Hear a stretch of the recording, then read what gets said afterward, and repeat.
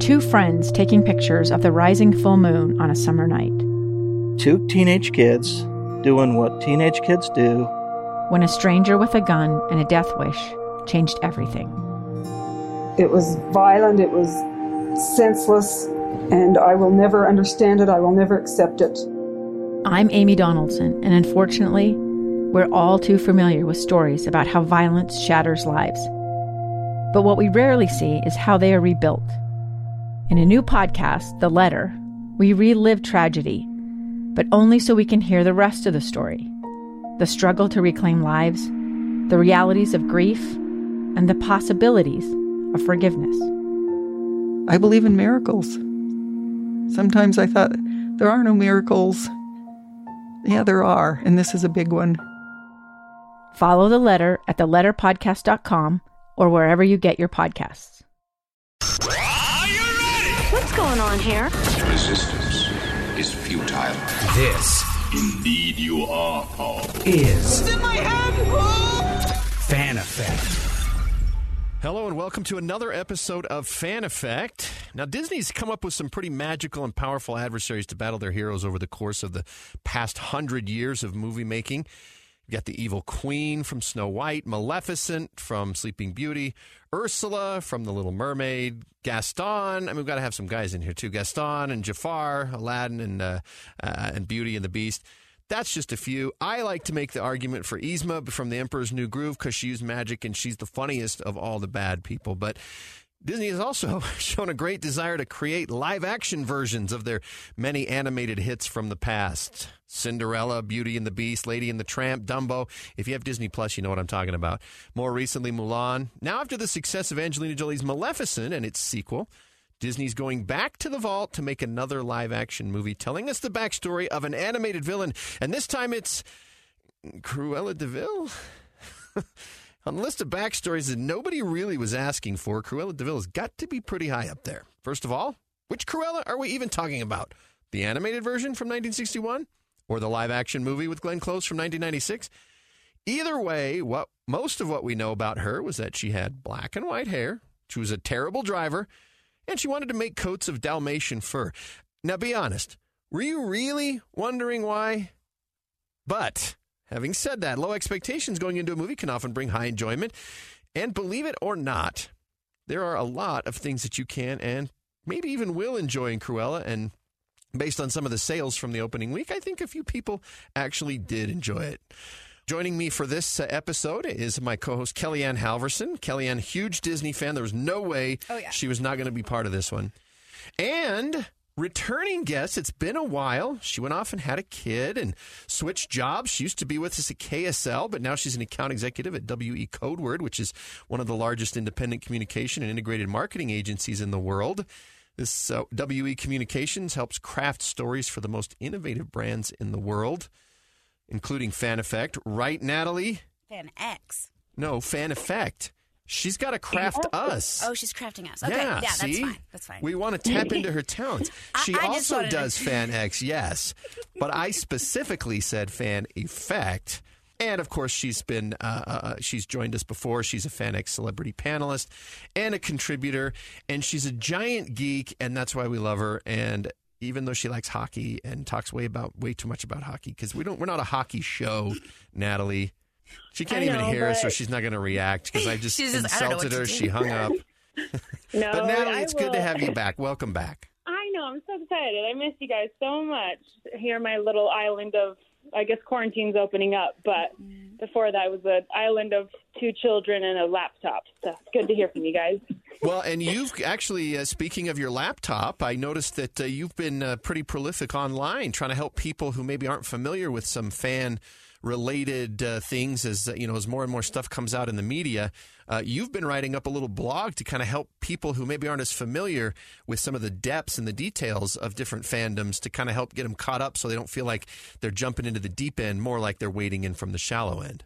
Yeah, I figured a lot of people ask me about questions about Marvel and Disney and DC, just a lot of things related to pop culture. And so I started a blog called Pop Knowledge, and hopefully my husband and I were trying to see where this goes and maybe make a YouTube channel out of it. But yeah, I'm just trying to help the novice comic book geek, learn just a little bit more, so maybe parents will look more woke, as the millennials call it, with their kids.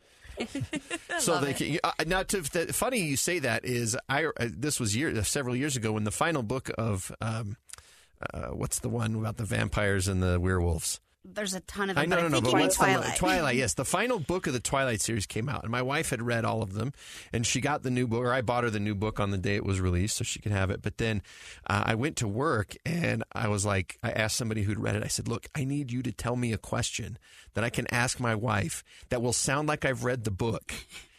Because she knew I hadn't read any of them. So I had him write me like 3 or 4 questions, and then I memorized them, and then I was at the sink doing the dishes, and I was like, hey, hon, I just got a quick question for you. And then I asked this question.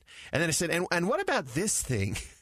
And she kind of turns around from where she was with this half puzzled, half like, what's going on here kind of a thing. And I said, I just want to know, what did you think about that? She said this, and then she's like, where did this question come from? I'm like, I'm a huge fan. Oh my gosh. She didn't believe me. But that's the kind of thing. You're trying to help people, Natalie, to have that kind of moment with others, only without the having to explain, no, I really didn't know any of it after all. Exactly. I mean, there's a lot of research on my end, but you guys know I love talking about anything pop culture, so it's not even a chore for me. So I love it. Well, then let's dive into Cruella then. So we'll do a spoiler-free segment just on the offhand chance you haven't seen it, and maybe you're listening to the podcast just because you want to get an idea of whether it's worth your time and money. To be clear, at the moment of this recording, it is only available on Disney Plus Premier Access or in theaters. Mm-hmm. On Disney Plus Premier, you have to drop $30. But you do get to watch it as many times as you want. So it's good for big families. If you like it, or if you have, a big family, you can. It's maybe a little bit more cost effective, or if you're skittish about going back to the movie theaters, which we hope you're not, since our podcast is sponsored by Larry H. Miller Megaplex Theaters, the greatest place to watch a movie in Utah, and the best popcorn. So let's talk general impressions, likes, dislikes, and we'll go from there. Again, spoiler-free for now, and then we'll dig in with the spoilers a little bit later. So, Natalie, you're our guest, so why don't you go first? Oh, there we go. Oh, wow, she really didn't like it. It made her cry. I was surprised how much I actually did like it. I almost, after going to the theater, went home and bought it on Disney+. That's what Disney wanted you to do. Why didn't you do it? Because it became a matter of, it was $30. I'd seen it. And it was mainly so my husband could watch it with me, so I could get his take on it too. But it was a really fun movie, and it sadly made Cruella really cool. Mm-hmm. And Emma Stone's performance was absolutely fantastic, and I just ate up that movie as a Disney fan. Okay, how about you, Kellyanne? I had the same experience. I was surprised how much I enjoyed it. And it wasn't just because Emma Stone and Emma Thompson was just amazing in it. Their performances were awesome. But it was like the production value was just beautiful, stunning costumes, great cinematography, even like the color palettes and the art direction, the soundtrack. It was really a fun show. So I went in kind of thinking it was going to be like Maleficent, where I didn't really enjoy it too much. I felt like they tried to make the story feel too epic. This one I actually enjoyed a lot more, and it was really a fun ride. So I went in with lower expectations and walked out pretty happy with what I saw, and I don't know if I would buy it right now. I'm the same as you, Natalie. I'll just wait till it's on Disney Plus. But I might go see it again. Which, by the way, I'm hearing is July, towards the end of July. July is what they're thinking? Okay. It was either July or August, but it was at least a month and a half before anybody would get to see it. Might be the end of summer. I don't know for sure. I know they want to maximize the number of people who pay for it. So, well, and it was fun seeing it in the theaters as well, except for the crying baby that someone brought in. So was that someone, Natalie? No. Just kidding, Natalie, trying to throw you under the bus there. And if it was, I would be the lovely honorary aunt and just take them out because I love little kids. Oh, thank you. Nice recovery. I sat alone by myself in the back. I was in the back row by myself, like live tweeting about my experience because there was no one around me. So I was like, we should tweet this out on the Pop Knowledge Twitter account. Awesome. Where this goes. So it was fun. Well, I kind of agree with mostly what both of you ladies said. My favorite thing was watching Emma Thompson and Emma Stone showdown against each other in this, gorgeously outfitted cold steel stare. You know, that was really cool. A couple of actresses kind of at the top of their game. I really enjoyed the fashion, as you said. I mean, I don't really care much about fashion, but even I could tell that it was an impressive look. And the soundtrack, you know, yeah, they probably could have gotten some slightly more obscure music from the late 60s and early 1970s, but, you know, we're talking Disney. They can get the big tracks, plus you want to go with some stuff that seems familiar. If you're not ever going to show, other than the 1964, I think they showed 1964 for one of the time periods, which... No, the original Dalmatians was 1961. I thought first was a nod to the original release date of the animated 101 Dalmatians. But at any rate, they didn't show what year Cruella was older, but it's established that it's the 1970s. And you establish that by dropping soundtracks that you're like, oh, that sounds like it's from the 70s. So visually, it was great. The actresses were great. The sound was great. Really, my overall thought was... it's a fun movie to watch. Yeah. But I don't know if I would have enjoyed it more if I was just watching it as a movie and wasn't trying to connect it to the larger Disney universe.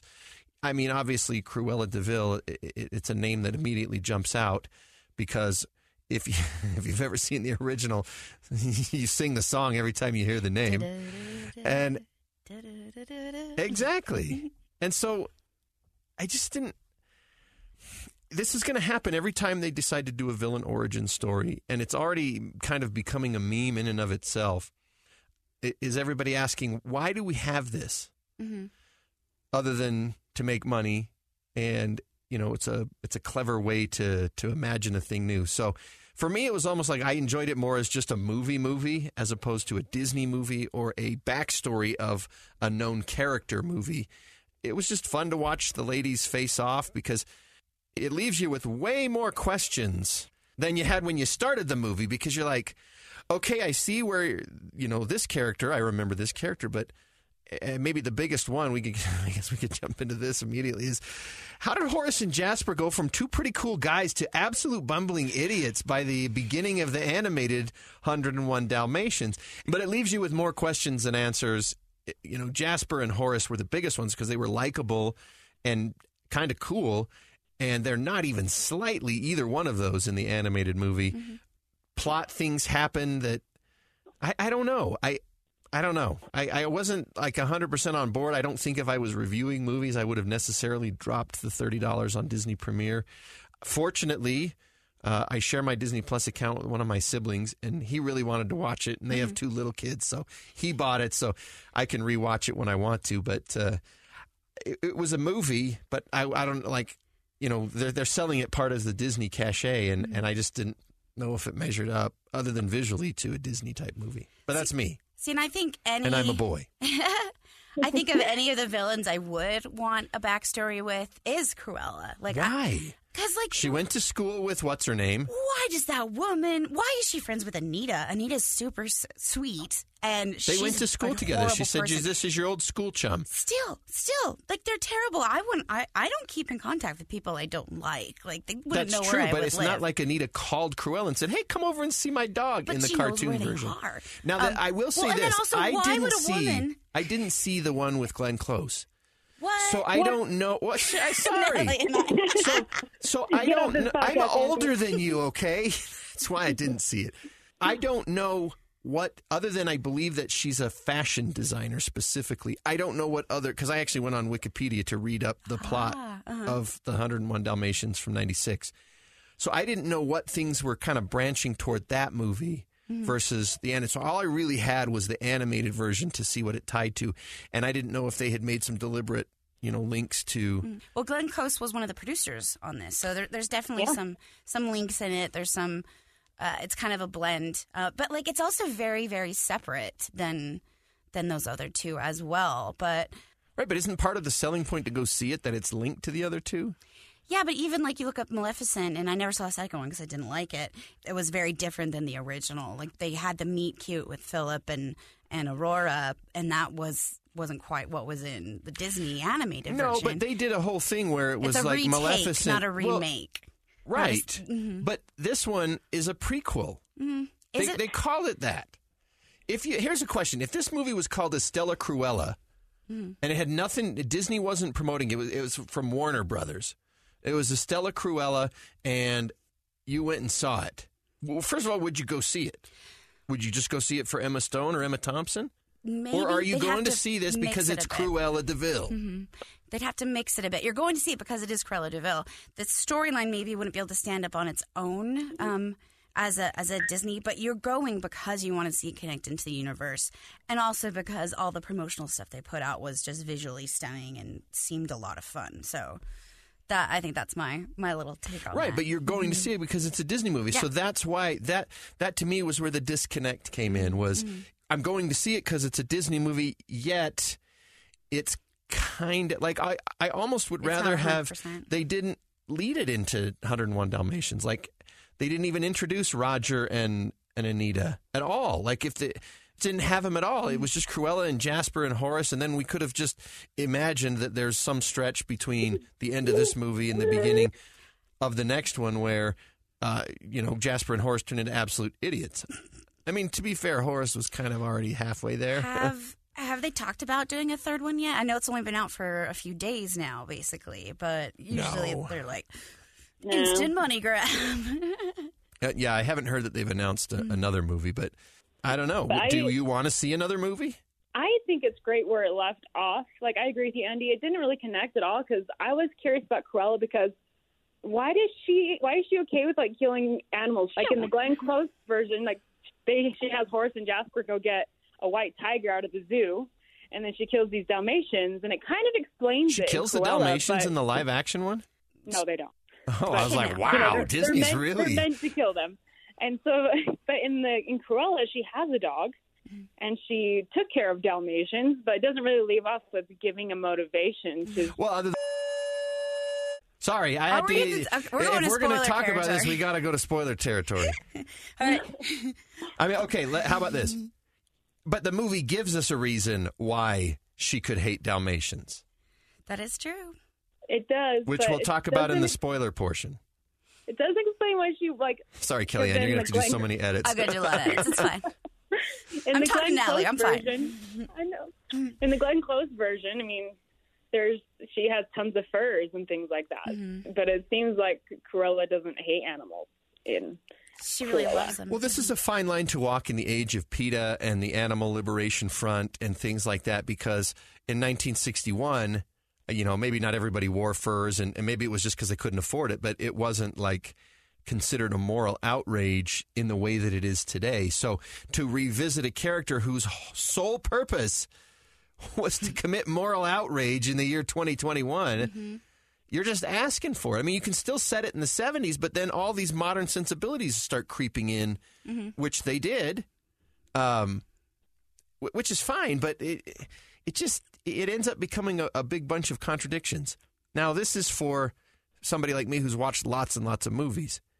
I'm pretty sure my kids wouldn't care one whit about any of the things that I just said. True. Maybe my older ones would be like, I don't remember how this tied into that. So having said all of those things, that doesn't make Cruella a bad movie. I just, what they were selling me, I didn't feel like I got. Well, in many ways, it was a really good movie. The set design, a lot of the story was really great. The interactions and relationships, the relationship struggles, and even like mental struggles, family wise, when it comes to Cruella. Like there was a lot of really good story points in there that I think adds to how much I enjoyed the movie versus just a prequel to an animated version. And I wonder, because we've spoken about this with Beauty and the Beast, where your kids, some of your kids, they saw the remake before they saw the animated version. What's that going to be like if the kids see Cruella before they see 101 Dalmatians now? No, my kids have all seen 101 Dalmatians. I made them at least watch the cartoon. In fact, that was the only way they wanted dogs. And I was like, watch this dog movie. But always knowing that I have the other Disney dog movie that I can show them at any time to get them over their dog desire. Which one? Old Yeller. Old Yeller? Oh, yeah. We're not getting into Old Yeller. That was always the last card to play was, you want a dog? Well, let's watch Old Yeller. It's a great movie about a man's best friend. Oh, my gosh. Talking about spoilers. Uh-huh. I didn't spoil anything right there. It's like the episode Remember of Friends. Phoebe and Phoebe. Friends? Yes. Never allowed to watch the end of And it destroyed her. It's just That's right. That's right. Oh, yes, it's such a fun movie. Wait, what movie are you watching? Well, this was fun. Like, oh my gosh, there's so many good outfits and looks in there, and I loved the interactions between the Emmas, and even a lot of the side characters and stuff were really great. There's a lot more dogs to love in it, as you probably have seen from the trailers. That made me super happy. The little dog Wink, so I love cute. Wink. I love Wink. How did that dog not run into everything? Well, and Because With he's no depth superpowers. perception? Did you not see the movie? He's Yeah, pretty he amazing did pretty. for having He one did eye. do a lot of things. That's the truth. just smell perception, smell depth perception. Well, but despite all my complaints, I still gave, in my review, I gave Cruella 3 out of 4, but based almost exclusively on how much I enjoyed watching Emma Stone and Emma Thompson go at it. I actually like watching powerful women like do their thing. I've never had an issue with that, and so, you know, to me, the best exchange was, and it's in the trailer, is when, you know, she says, you've got a lot of talent, but the question is, do you have the killer instinct? Mm-hmm. And I thought that was, there was some stuff to definitely enjoy. I have ever since I watched the movie, and I don't know, Kellyanne, I remember if I told you this before you watched it, but for a city of millions of people, there sure are not very many people out on the streets of London in 1970s. And it's pretty darn clean. Now, the reason, obviously, is that cost means you got to outfit everybody in 1970s attire, and that becomes difficult. But it's not like they were in the English countryside. They were in London. Mm-hmm. And that place is crawling with people all the time and throughout its entire history. But at any rate, that was a very minor thing. But it was very pretty. All right. So we talked about kids. We talked about us. Do you think it's a good family film? Well, like, the question is, somebody asked me about that. Like, it's a PG-13 Disney movie, which doesn't happen very often. But the challenge is, I mean, there's nothing in it, I think, that any kids would have any issues with. And certainly it does fit the family film bill. There's nothing objectionable content-wise. I think it was rated PG-13 for just some violence and thematic elements, which include, you know, people dying and in visual ways that maybe could be traumatic for kids. But it's more, I just don't think what makes the movie enjoyable is what little kids enjoy about watching movies. Maybe that's more my takeaway is my 8-year-olds may like it, but I don't know for what. It's not one that they'd put on repeat. My teenagers would like it. You know, I'm sure we'll watch it together since we have it. But you know, I watched it by myself because they were all grounded from television when I screened it. But that's a whole different story. They may not see Cruella for another month. There's still some work's got to be done around the house. But you still got them. But yeah, families could enjoy it for sure. And you know, I mean, Natalie, would you show it to your daughter? No. She loves the animated and the live-action 101 Dalmatians, but I'm just one of those people that I thought Cruella was really cool in this movie, but I don't like it when the villain becomes sympathetic. So I'd rather at least have her watch the animated version first, and then when she's older, just so she understands that, like, Cruella's still a terrible person, but, you know, this is her backstory, and this is just a movie about her. So I'd rather wait till she's older and kind of comprehends who Cruella is and like why she makes these decisions in the film. It's more of a heist movie too. I don't think kids would be into a heist movie. Yeah, it veers into a heist movie. Like, it's not a heist movie. Then suddenly it is. And then suddenly it's not again. I was debating bringing my nieces along, and they're 8, and the older one's about 10 years old.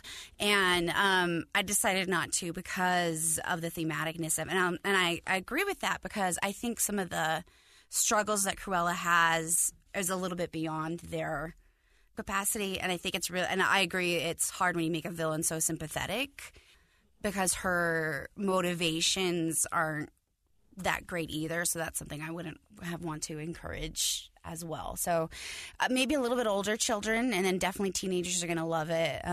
People who enjoy the music, the style, things like that are going to love it. Hardcore Disney fans are going to love it. And I think that's what they've got so far. Oh, yeah. Mm-hmm. Hardcore Disney fans like Kellyanne love it. Yep. Natalie loves it, but not for her kids. Nope. And I'm a guy, and I'm like, eh. I did like that the bad guy from Shazam was the butler. That was cool. And like that's another point is they have a couple of extra characters that they've put in there that you really like. Sometimes they feel kind of weird when you jam in extra characters, but these ones seem to fit in pretty well, from the dog Wink to the butler and others. Well, and Paul Walter Hauser, I think that's his name, who plays Horace. He was in Richard Jewell, and he was, if you've seen Cobra Kai, he plays Scorpion, the middle-aged guy who joins the karate dojo with all the teenagers. Love it. Hilarious guy, hilarious actor. What's that? Oh, I'm sorry, I didn't put that. I love Cobra Kai. I didn't put that together. I was sitting there going like, this guy looks so familiar, but he's in Cobra Kai. That's who it is. It's Scorpion. See, and I haven't watched it, but Annie brings it up almost every time we talk. Or Mongoose or whatever he went by. It was hilarious. Cobra Kai's great. So, but at any rate, let's do this. Let's take a break so we can do a deep dive right after this break here, and then we can talk about all the spoiler stuff. So go see it. I mean, if you want to see it, go see it. Don't not see it. But if you're like, I really need a push to go see it, then just wait for it to come on regular Disney Plus is what I'd say, essentially. All right, so we'll take a break, and then we'll talk deep dive Cruella when we get back.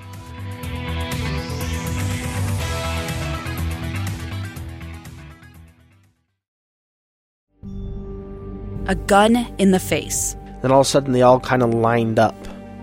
They pointed their guns at me. And this is the point where I thought, I'm going to die today. Started 2 years of horror for an American in Venezuela. They said, you need to give us your phone and get ready because you're coming with us.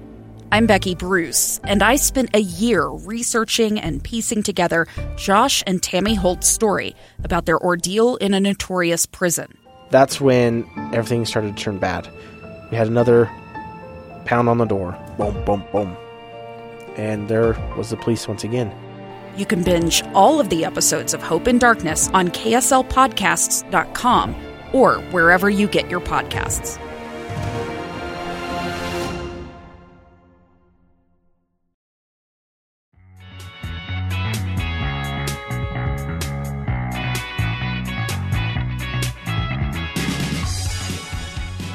Fan Effect Show, we're talking Cruella, the live-action Disney backstory of the villain from 101 Dalmatians. We've done the spoiler-free.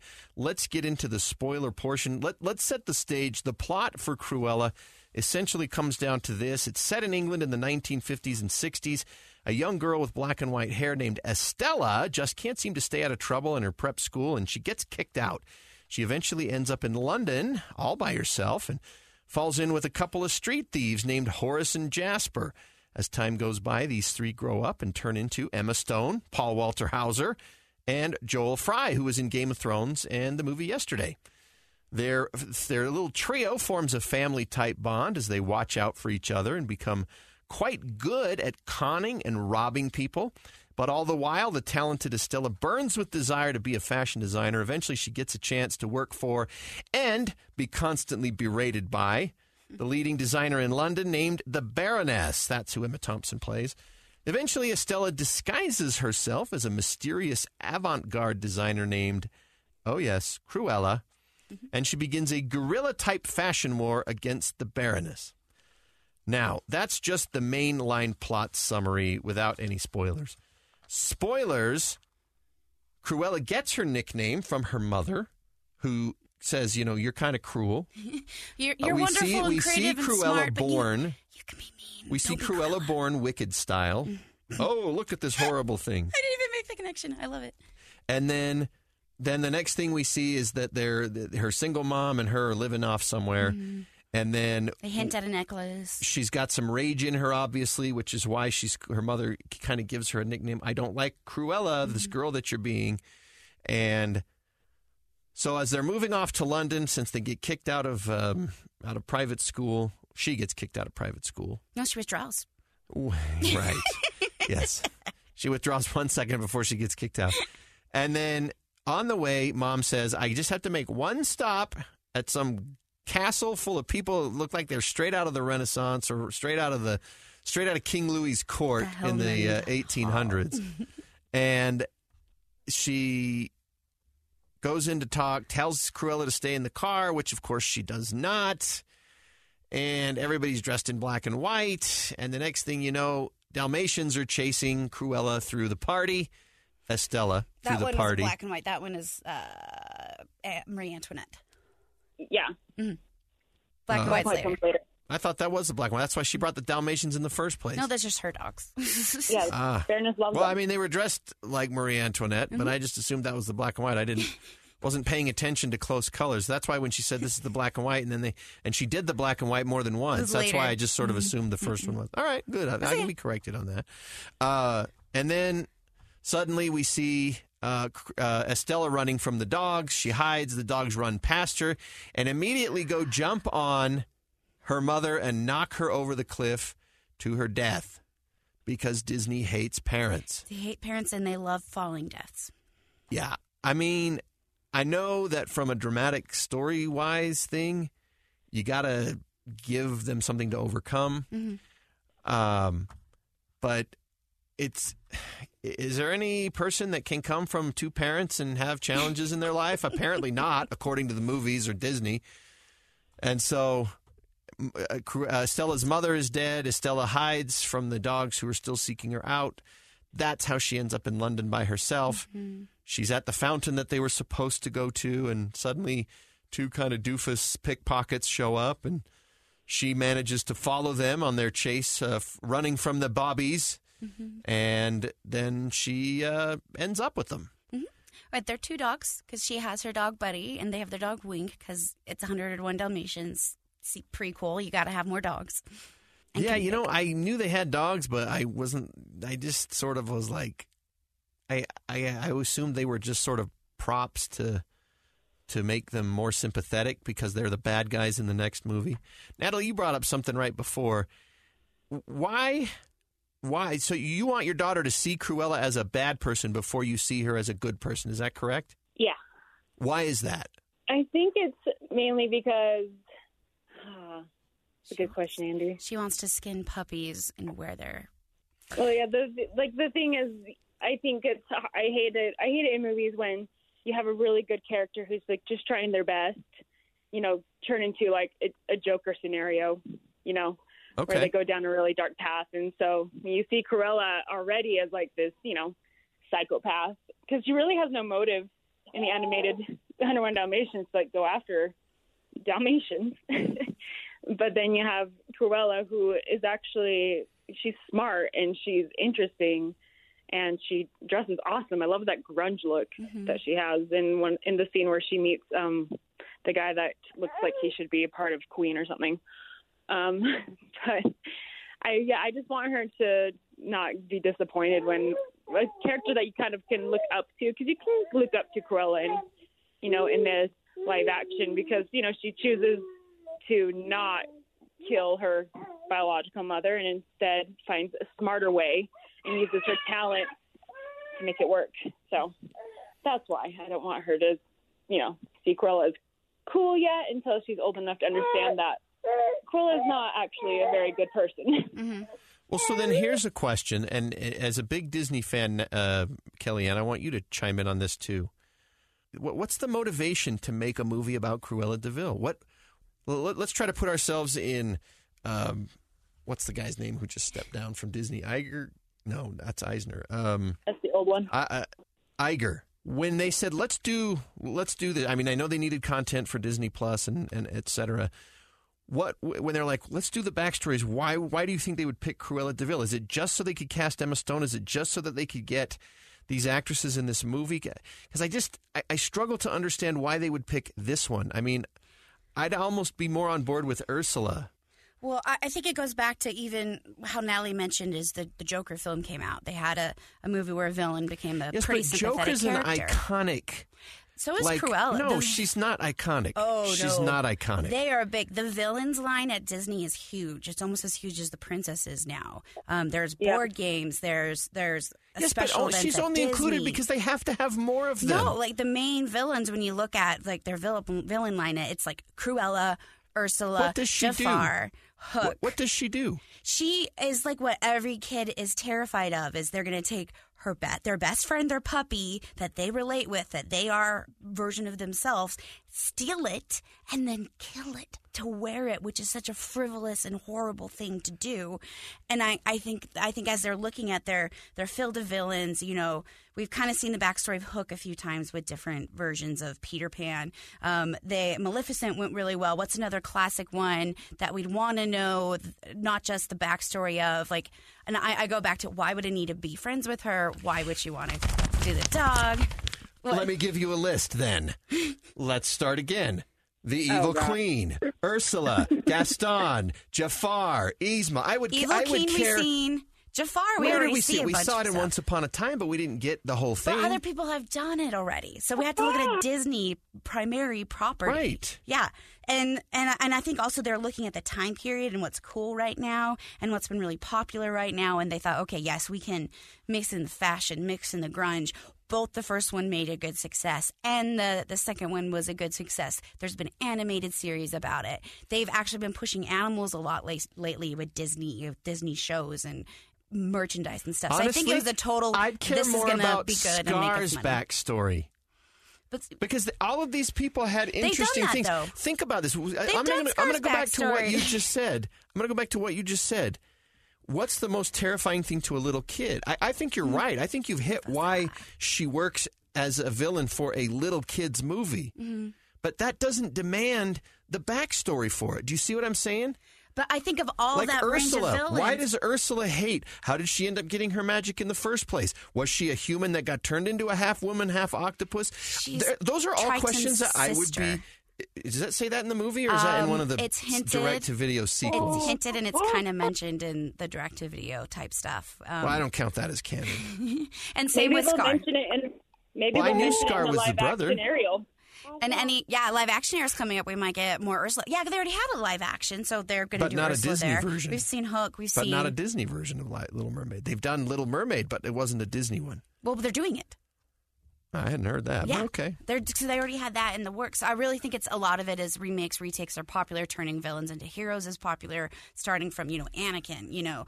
Like people like. Okay, then maybe we do Cruella last because there's a lot more interesting villains. I don't know why you don't want to do Cruella. I just never found her to be interesting. Like I get the visceral. Natalie, did you find her interesting?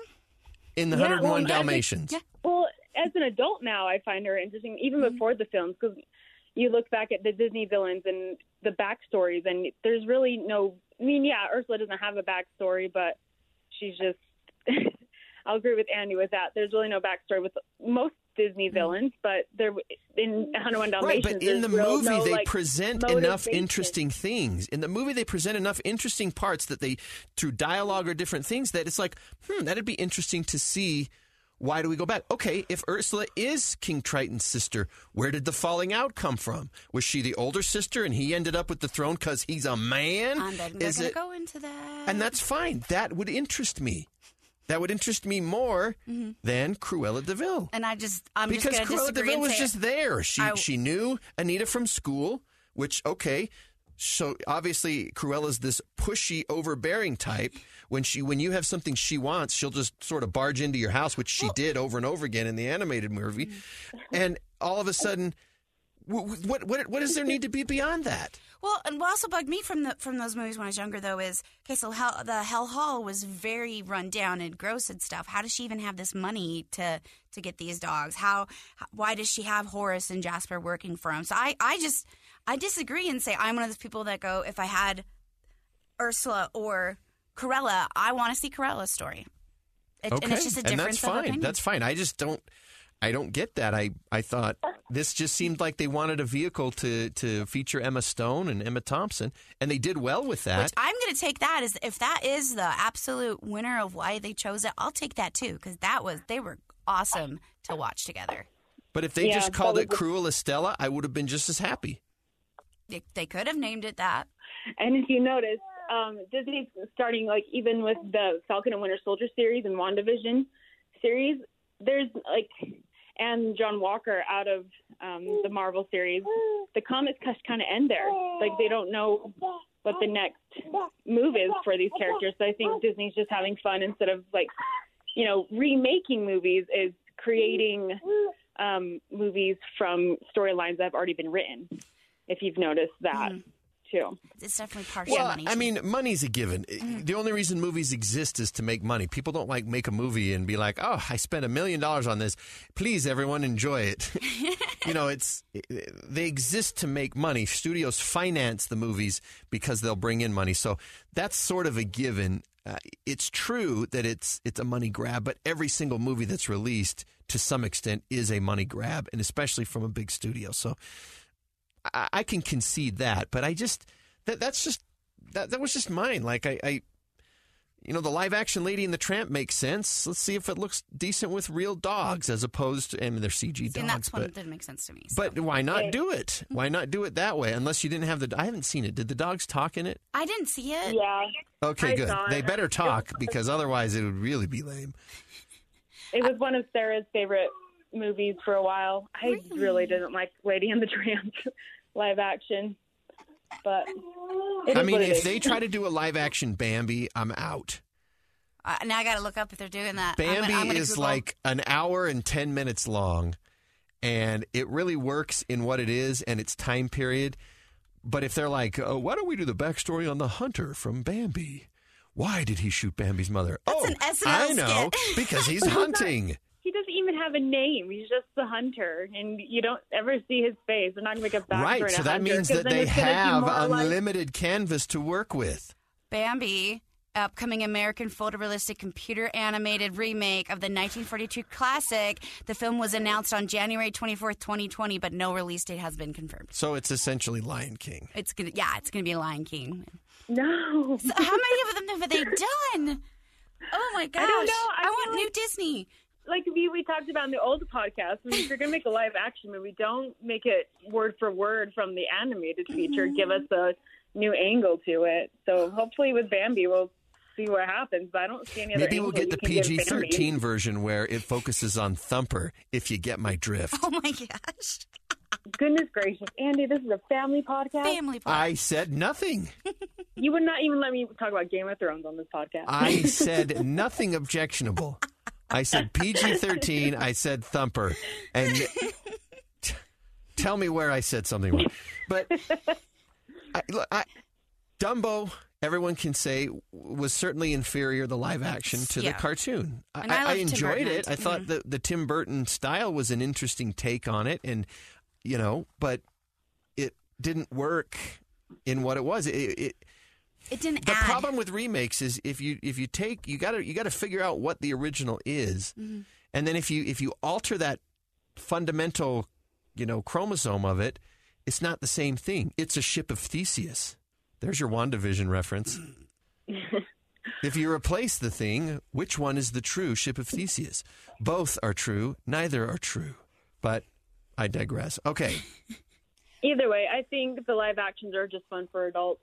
That's who they target with these mainly.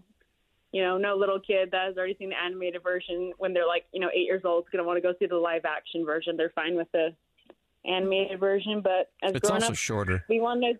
This movie's 2 hours and 15 minutes. That's another challenge for little kids to try to watch it, is the length of the movie. And I did get to that point. I'm like, how long is this? I feel like we've had 3 different climactic moments in this show. It just keeps going and going. I think, to me, it feels like directors want to be original. I get it. Sometimes when they're working on an existing intellectual property, and this has happened, I know, with some of the Marvel movies and even to some extent the Star Wars movies, they want to do their thing, but they're also constrained by what the property is, what it represents, and what people expectations they have for it. Because for better or worse, we do have expectations with certain things. If you're going to make Captain America a bad guy, then you've got to have that resolved fairly quickly, and it has to have been some kind of misunderstanding or accident. If you're going to make a movie about, I think Taika Waititi's actually probably been the most original with what was originally an existing character and story, and was able to tweak it in a way that still managed to work while still being fairly radically different from what it was before. But for the most part, directors have left Marvel and Star Wars movies because they're frustrated that Marvel's keeping the reins a little too tight. We want it to be this way. And the directors say, well, I kind of want to put my own stamp on it. And I don't blame them for that, because they're like, if you just want somebody to do what you say, you don't need me. You could get somebody else who costs less than me, and I could work on a project that I want to do. All that makes sense. And, maybe I agree with it to a large extent. But with Cruella, it felt like it was, well, we can't go straight to where the story goes, which my brother, one of his things he hated about the prequels of Star Wars was that he's like, you have the 3 movies. You have Star Wars, Empire Strikes Back, and Return of the Jedi. You know where the characters end up. Why can't you write to some key points? If Obi-Wan Kenobi tells Luke this story, and then you make a movie that's like 3 hours of not what Obi-Wan told Luke, well, then you're altering things. Either now you're making him a liar, or you forgot what you'd had him say. As a fan, you're going to this in part to look for the connective tissue between the two. And so when you throw in loops like Cruella bought Purdy and Pongo for Jim and Anita, I can take that the Dalmatians killed her mom. That even could explain why she hates Dalmatians. But then other things happening, like she's a fashion designer. Oh, and here's something funny. Now we're just griping. Well, she was fashion in the 1996 version. Here's some funny things about Disney. They're okay with the mom getting killed on screen, but heaven forbid if Cruella smoked a cigarette in this movie. Oh yeah, she didn't smoke at all in it. No, because you don't put smoking in movies anymore, especially not kids' movies. Isn't that a rating thing right now though? Like it'll actually bump up your rating. Perhaps. And it says already PG-13. This has depictions of tobacco use. But that's what I'm saying. Like, what's literally the first thing you notice about Cruella when she walks in 101 Dalmatians? You notice 2 things. She's sickly skinny, her cheekbones. And she's There's got a 2 things. big old giant cigarette on one of those sticks. And the cigarette smoke follows her around. She waves the thing around wherever she goes. Look at when it was filmed, though. Everyone smoked. No, I know. And that's what I'm saying. So the sensibilities of the time creep in now to prevent it from being kind of what it was then. They had little nods, like she's a terrible driver. Why? Because she never knew how to drive. But then she inherited all this money. So they start to explain things. Hellman Hall becomes Hell Hall. They did some good connected tissues, but that almost makes it more frustrating with the veers into right and left field. This isn't a direct prequel. Like you have to kind of step away and be like, it's in the near universe of. But I don't think it's a direct sequel. You can't go. Yeah. You can't go Cruella and then blend the 1996 and the 61 version. Well, then how about what if you did this? What if you made a Thanos movie with Josh Brolin? Thanos toddlers. A whole bunch of things have either contradict or completely change. Like let's say the planet when he goes and destroys Gamora's planet, and in it he kills Gamora and then builds her into an android, and so it really was Android Gamora the whole time. Would that bug you? A little bit, but at the same time, like, would you be like, "Oh no, this is just a Thanos adjacent to the Marvel universe"? But this is totally an adjacent. Like, it's not an exact prequel because it doesn't go exactly. But like why it was not? Before. They didn't meet in college. But why not? Anita and no, she said old schoolmate. She never said college because I went back to check that. Particular there. Well, she also wasn't black. Like, you can't be too literal. Well, I can take racial changes. I really can. But you can't take a story changes? No. I think your idea is a little too rigid, particularly when it's not presented as like a universe like the Star Wars universe where you have to have them all in order. This is more of in the playing field. Adjacency of. Let's do it in reverse then. Let's say Cruella came out first, and it was the Disney movie that released this movie about a fashion designer, and then they released 101 Dalmatians, the cartoon. Which would you have a harder time accepting? You would be mad in the 101 cartoon because you'd be like, why is she already proved that she wouldn't skin a dog. Why is she wanting to skin a dog now? So it just wouldn't mesh there either. It'd be like, we'd be sitting here arguing about why they took the hero of this film of Cruella and made it into a villain for the next one. And they chose these 2 random characters, Roger and Anita. What was that about to become like the heroes of it? This was a bad straight to movie. Like we would just be having a different kind of argument. But why isn't it the same for both directions then? because in our world today, couldn't you just say, "Oh no, this is so adjacent to Cruella"? Instead, Cruella's actually evil. Because it wouldn't be as good if it was, and it wouldn't be as good, and they wouldn't have the same fashion angle or stuff. If it was just directly leading into one another. I still think you could have the fashion things go directly into. I think there are little differences that don't click the movies together, but I think there are more similarities that do connect the movies than anything. Like, I was waiting for them to explain, like, why DeVille Manor was burned to the ground and things like that, because that was never explained. But maybe there's things that happen in between that explain why, Cruella gets more angry at animals and why Horace and Jasper become more dumb. Because Horace, honestly, was probably one of my favorite characters besides Cruella, because he's, like, the one that was trying to keep, Estella from turning in too much into Cruella and things like that. But it didn't really bug me. But in my head, I was trying to figure out ways of how they could connect with each other. But it didn't bug me too much, to be honest. It was just a fun movie to watch. It's one of those you have to accept in order to move forward, just like we've talked about before. It's a necessity of the story to accept it. But like there was a lot of really good stuff in the movie once you do accept that reality. Although I do think there's some of those writers must really hate moms. Like, moms dying, evil birth moms trying to kill or get rid of their kids. Like, even the fact that when Cruella finds out the truth that her mom isn't her birth mom, she's mad at the mom for trying to get her to behave as a child. But like, every mother would do that. She's a great mother. She let her explore her genius, explore her talent, stood up for her in school no matter what, sacrificed her life in order to do that. Just because her mom was like, hey, I need you to try to behave and don't be Cruella, doesn't mean she was a bad mom, and that as a grown-up finding out that she should have felt some sort of, like, her mom lied to her or anything like that. Like, whoever wrote this does not like mothers. Well, I feel like with most Disney, when you're trying to get rid of the parents, it does, because, for kids, their mom, their dads, or their rocks. If, if I was to go away, Sarah and Luke would be totally lost. So I think that's why they get rid of parents, is it makes the characters more independent. And it allows them to do things that they couldn't do if the parents were around. Yeah. Just to get excited. Because, even as I love my parents, if they listen to this, I love you guys. But, sometimes the kids are like, man, like, I could get away with so many things if I didn't have parents. Things like that. Like, I could be one of the Lost Boys, or I was convinced I was a lost princess, and someday my real, like, queenly mother would come find me. Because how horrible I'm being put in timeout for being doing something terrible. Princess Kellyanne.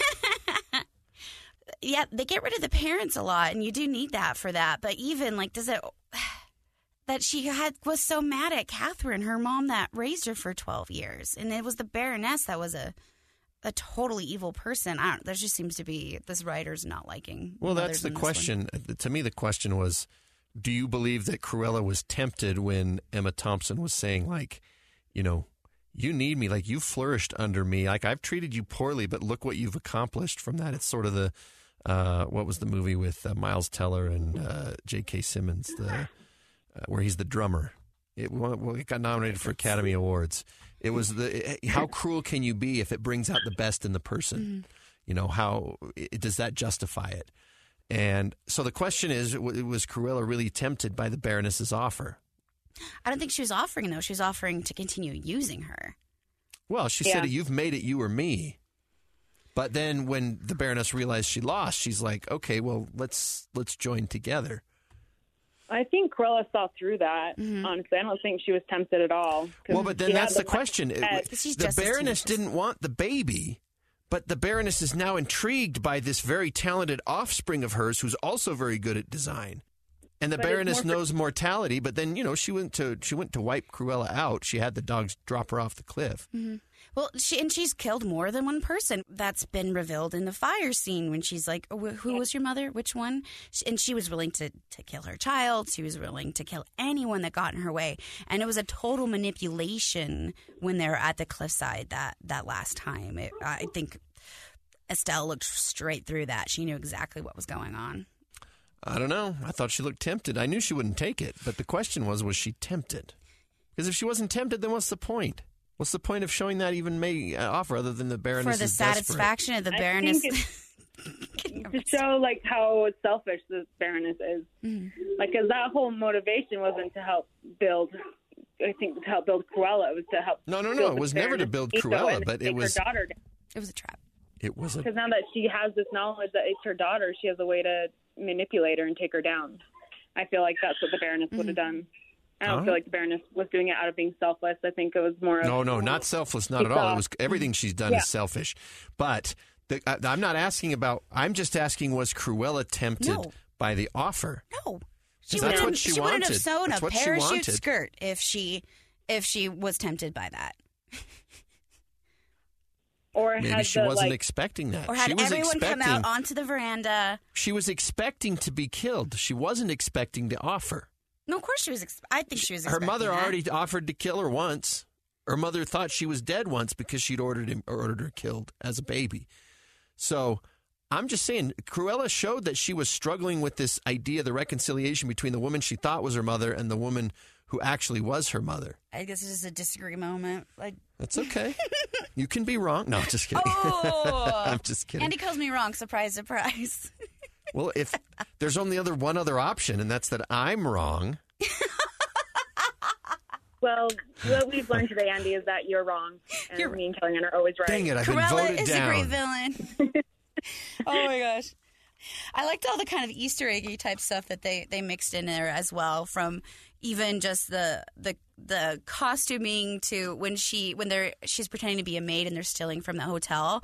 On the screen, there was the actor Tallulah Bankhead, and she laughed, and that was very much her style, and her laughter is what inspired Cruella's character. Yes. I'm like, oh, that's so cool. Just all these little moments of people looking like their dogs, and it was just, there was a lot of fun little Easter eggs throughout it as well that I really, really enjoyed. Again, those are the things that frustrated me too, because by throwing those in, you're making me look toward the other one, and then you're making these massive turns. Tension. To me, it's all about the tension. It's the main reason that I'm like in the weird minority who gets frustrated by watching Willy Wonka and the Chocolate Factory. Oh, I love Willy Wonka and the Chocolate because the key point was the character of Charlie.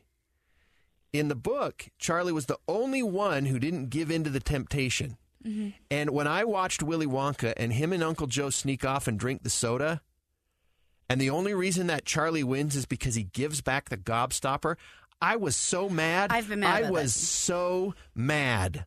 Like, as soon as Charlie drinks the soda, I was like, what is he doing? Like, that's not Charlie. I don't know who that is, but that ain't Charlie. So then when they came out with the Johnny Depp version and they actually stayed true to the Roald Dahl material, I liked that much better. I know I'm in the minority. Everybody loves Willy Wonka and hates Charlie in the Chocolate Factory, but I liked Charlie in the Chocolate Factory with Johnny Depp because it stayed true to the main character of Charlie Bucket. I just like Johnny Depp, so I'm fine with that.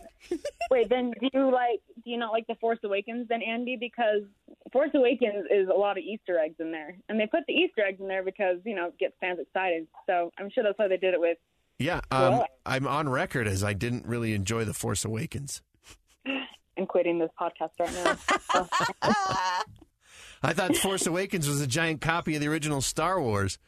It was, but it got fans excited about it still, and it pulled them in to watch the next 3 movies. Symmetry. I think. I didn't say that it was a terrible movie. I didn't like it that much.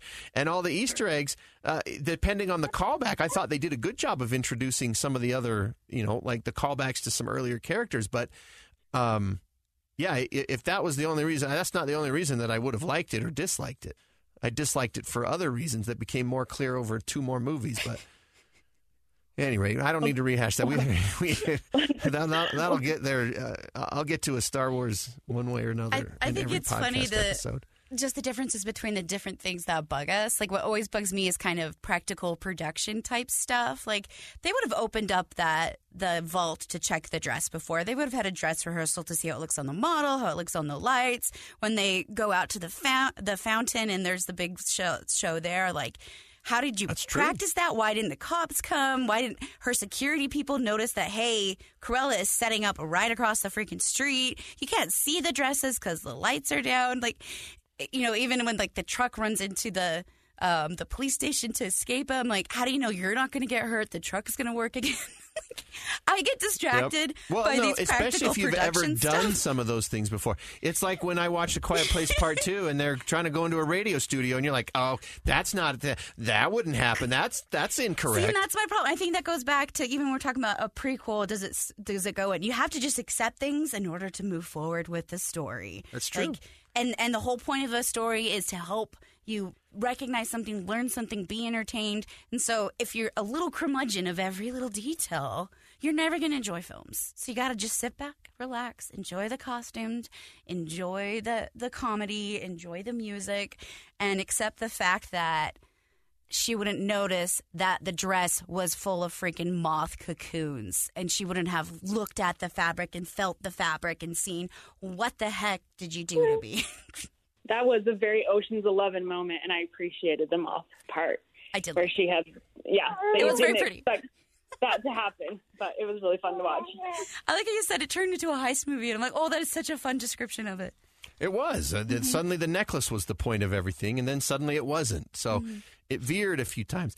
I gave it 3 stars. I mean, you guys make it sound like I trashed this and said no one should see this movie. This is in-depth. We're going to be more 3 stars, but the thing that I had the hardest time with was that I was invited for this premise, and then I wasn't given it the way I felt like I was invited in. That's where the disconnect comes in. That's why I said it's a fine movie and I enjoyed it, but I feel a little bit betrayed going in and watching it as a prequel in air quotes to 101 Dalmatians, either version, because I just felt like they tweaked too many things. And to me, the best thing I could describe was if you reversed the order, would you be incensed that these were the characters that came out of this movie? So if you're incensed by it going that direction, why wouldn't you be incensed the other direction? Like, you know, you can make so that it seems like they're on a logical path towards that. And I just don't know if I felt like they were on a logical path towards the place that they were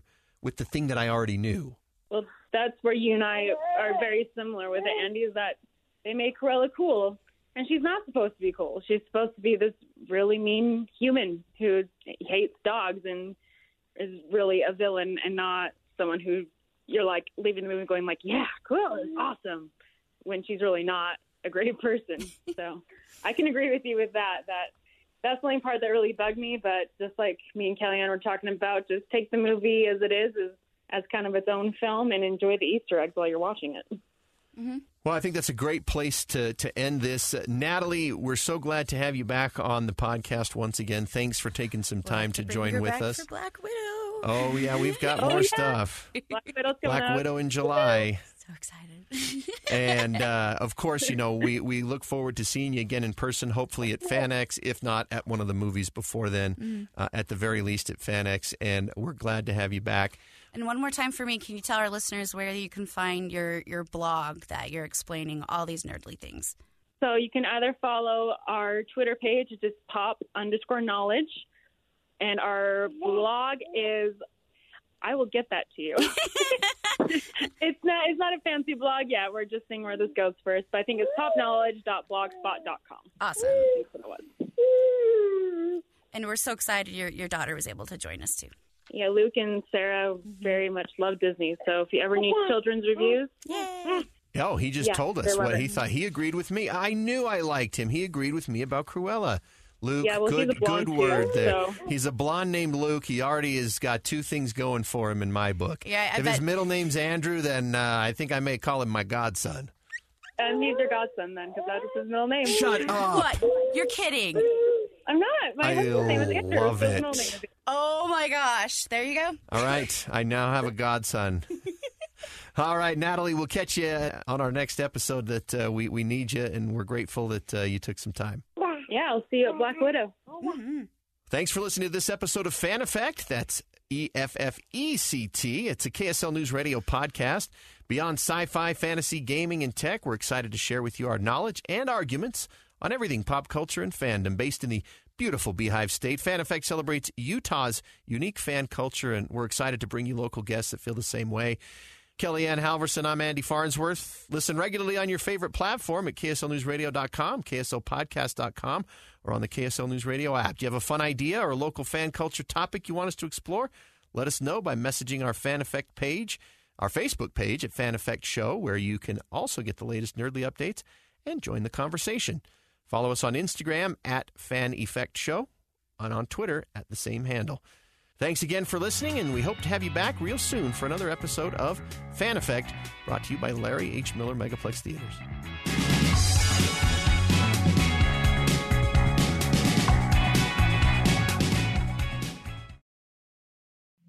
2 years ago, Americans watched in horror as a crisis unfolded at the Kabul airport. She was tear-gassed and beaten. Images of thousands desperate to escape Taliban oppression filled our news feeds. More than 80,000 Afghans made it to America. But the story didn't end there. It was very cold. There was no power, no heat. Who would help our newest neighbors? I'm Andrea Smartin. In Stranger Becomes Neighbor, you'll hear the stories of some remarkable refugees who left their homes and their dreams behind, only to start over from zero. Their only possession was 3 blankets. And you'll meet Americans who stepped up to help them. You want me to come when you deliver your baby. What can one person do in the face of an international disaster decades in the making? That's Stranger Becomes Neighbor. Find us at KSLPodcast.com, follow us on Apple Podcasts, or anywhere else you listen.